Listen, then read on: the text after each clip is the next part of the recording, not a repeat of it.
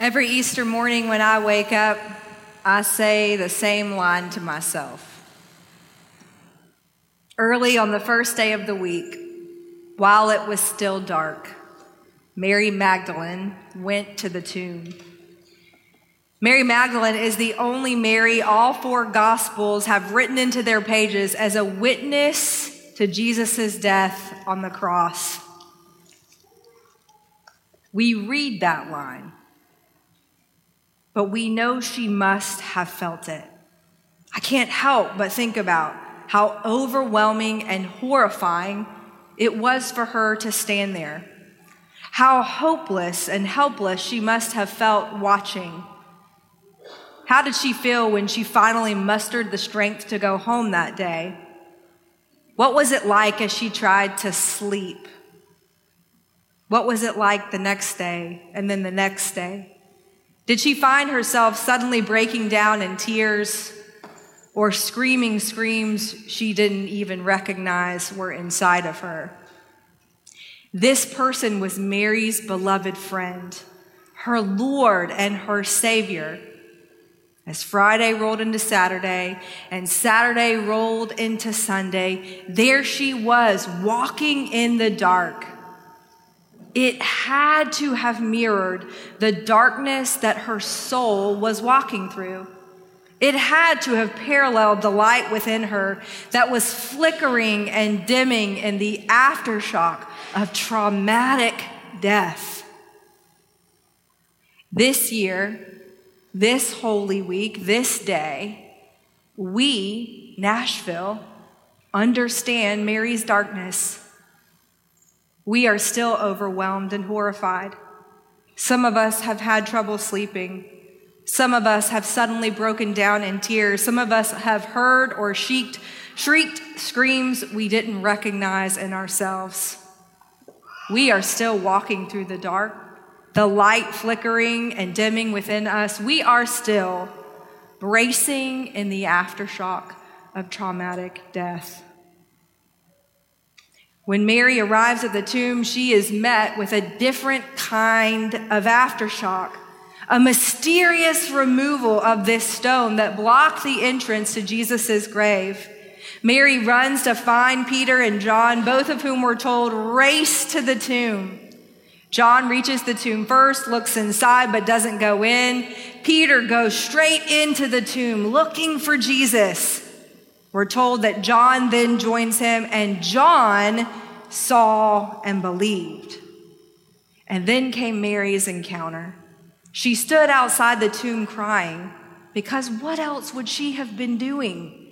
She bent down and she looked in, and these angels asked her why she was crying. She said, "They've taken my Lord, and I don't know where they've put him." Suddenly, a man in the flesh appeared over her shoulder and asked her the same question. Mary, thinking that he was the gardener, said, "If you have carried him away, tell me where you have put him." And then this gardener, Jesus, says one word: Mary. Every disciple that went to the tomb that day was dealing with their own experience of Jesus' death. And every one of you that comes to the tomb today is dealing with your own experiences of death. You are the one who knows where you're sitting today. You are fighting the debilitating, long, slow death of a terminal disease. You are dealing with your aging parents' diagnosis. You are dealing with your miscarriage. You are dealing with the death of your peers or your loved one. You are dealing with the death-dealing forces that feel like death but are not literal death. See, what I think and what I sense is that death for us is layered and it's stacked. Death is palpable. It is in our air. It is moving through our city like a fog. Death is not a distant headline for us. Death isn't something we are numb to. Death isn't a casual conversation. And that means some of us here today are in a darkness that we don't know how to get out of. And some of us are racing to the tomb, desperately in need of hope and any sign of new life. What encourages me today in our story is that each person walking through their own experience of death also has their own experience of resurrection. We're not actually told if Peter, like John, saw and believed, but he left, satisfied enough to go back home. Maybe he still had questions and doubts and confusion, and maybe that's how you feel. John took one look and knew that those grave clothes and that empty tomb meant Jesus was alive. It didn't take much for him. And Mary, she needed that intimate encounter. She needed her friend to come back for her and whisper her name and assure her that resurrection was just as palpable as death. And so I have to believe that if death is so very real for us today, then because we need it most, so is resurrection. It isn't a story in our Bible to be read like a headline. It isn't casual conversation. It isn't something we are numb to. Resurrection can be in our air and in our lungs, and it can move through our city like a fog. What I want you to hear today is that Jesus sees your pain. Jesus sees your heart, and Jesus knows what you're coming with today. Jesus knows what kind of resurrection you need to feel in order to believe that he has truly defeated death in all of its forms. During Lent this year in our church, we've been talking about the miracles of Jesus. John in his gospel calls them signs, things that reveal who Jesus is and point to the kingdom and make us have faith. And so as we've looked at all of these miracles, we've said, God, we want to be transformed. We want to be converted and changed.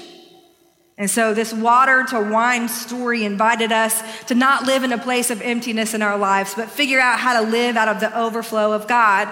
This feeding of 5,000 people on a hillside invited us to let go of our resources so that everybody has enough. We encountered a walking on water miracle that allows us to be delivered from fear and grants us courage to stand up and be bold. We saw the healing of a blind man that asks us to open our spiritual eyes, to stay awake, to keep watch, to be alert in this world. We saw the healing of Jesus' friend Lazarus that reminded us that we have a role as Christ's people to help untie and unbind one another from the grip of death. Well, today we have another sign that is meant to change our lives. The sign of all signs, the miracle of all miracles. Jesus and his victory over death grants us life in eternity. Life here and now. Life over sin. A beginning instead of an end. But you know, that isn't it. The more that I read and reread this story, the more that I saw how it ran congruent to our experience here in Nashville. Every year I read back through the book of John, and as I got closer to Jesus' death, I saw that the men who came for him were carrying torches and lanterns and weapons. Twice Jesus was slapped in the face. You know that he was flogged and spit on, and a crown of thorns was placed on his head. That there he was on the cross saying that he was thirsty. It was hard to swallow, and his tongue got stuck to the roof of his mouth, and he thirsted for the rightness, for the righteousness of God. But it wasn't just physical violence. The religious leaders had it out for him because of all these signs, because of this kingdom of healing that he tried to usher in. And so they worked with the Roman Empire to make his death possible. They twisted his story and accused him of things he did not do. Yet still, with all of this violence, Jesus showed us another kingdom is possible. When Simon Peter drew out his sword in that garden and cut off Malchus's ear, Jesus said, "Put your sword away, When Pilate questioned him about being a king and told him to defend himself, Jesus said, "Look, my kingdom is not of this world. If it were, my people would fight in the same way that you fight." When people mocked him and told him to save himself, just as he had saved all those other people, he did not budge. When people tried to bend and twist his words and his actions, he did not bow down. Why can we have hope when we are grieving the loss of precious lives to violence? Why can we have hope when we've witnessed unfair trials in our city? Why can we have hope when we are still terrified for our children? It's because resurrection is not just victory over death. It's victory over violent death. It is a force for life that responds to violence with non-violence. Yes, maybe the miracle of resurrection for us, for Nashville, is that violent death and violence never have the final word.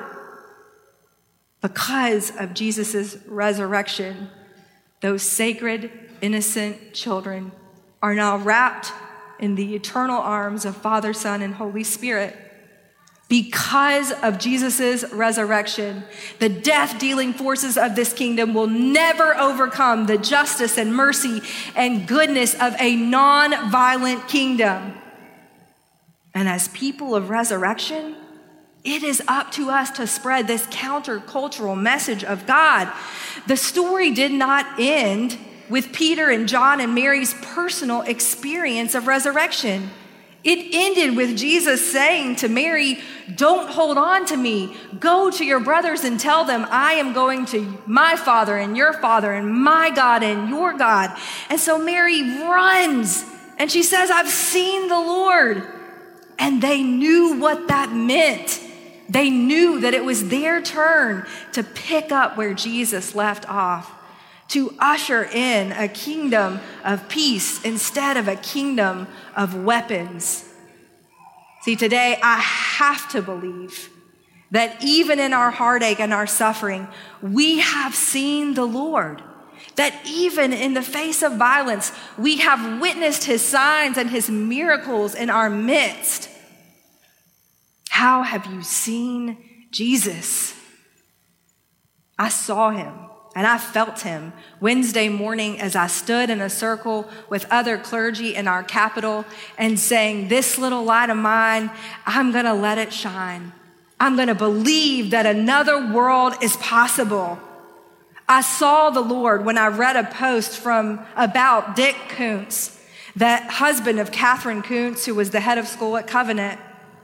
At his funeral, her funeral, he stood up and he said, "Catherine was a champion for others and among the first to recognize when someone was isolated and lacking support and burdened by shame. Therefore, honoring my wife compels us to remember a seventh family, equally wounded in the loss of someone dear to them." I saw the Lord Thursday morning as people peacefully gathered in the rain at the Capitol, and still 1 week later we're crying out, "Hosanna, save us, save our kids." I saw the Lord when one of the representatives said, "If you do not listen to the cries of the people, even the stones will cry out." His reference was to Luke chapter 37, where Jesus comes down from the Mount of Olives, and the crowd that is gathering there is so loud, joyfully praising God. And it says they're doing that because of all the miracles they had seen. Some of the Pharisees rebuked Jesus. They said, "Tell your disciples to be quiet." And it was Jesus who said, "If I tell them to keep quiet, even the stones will cry out."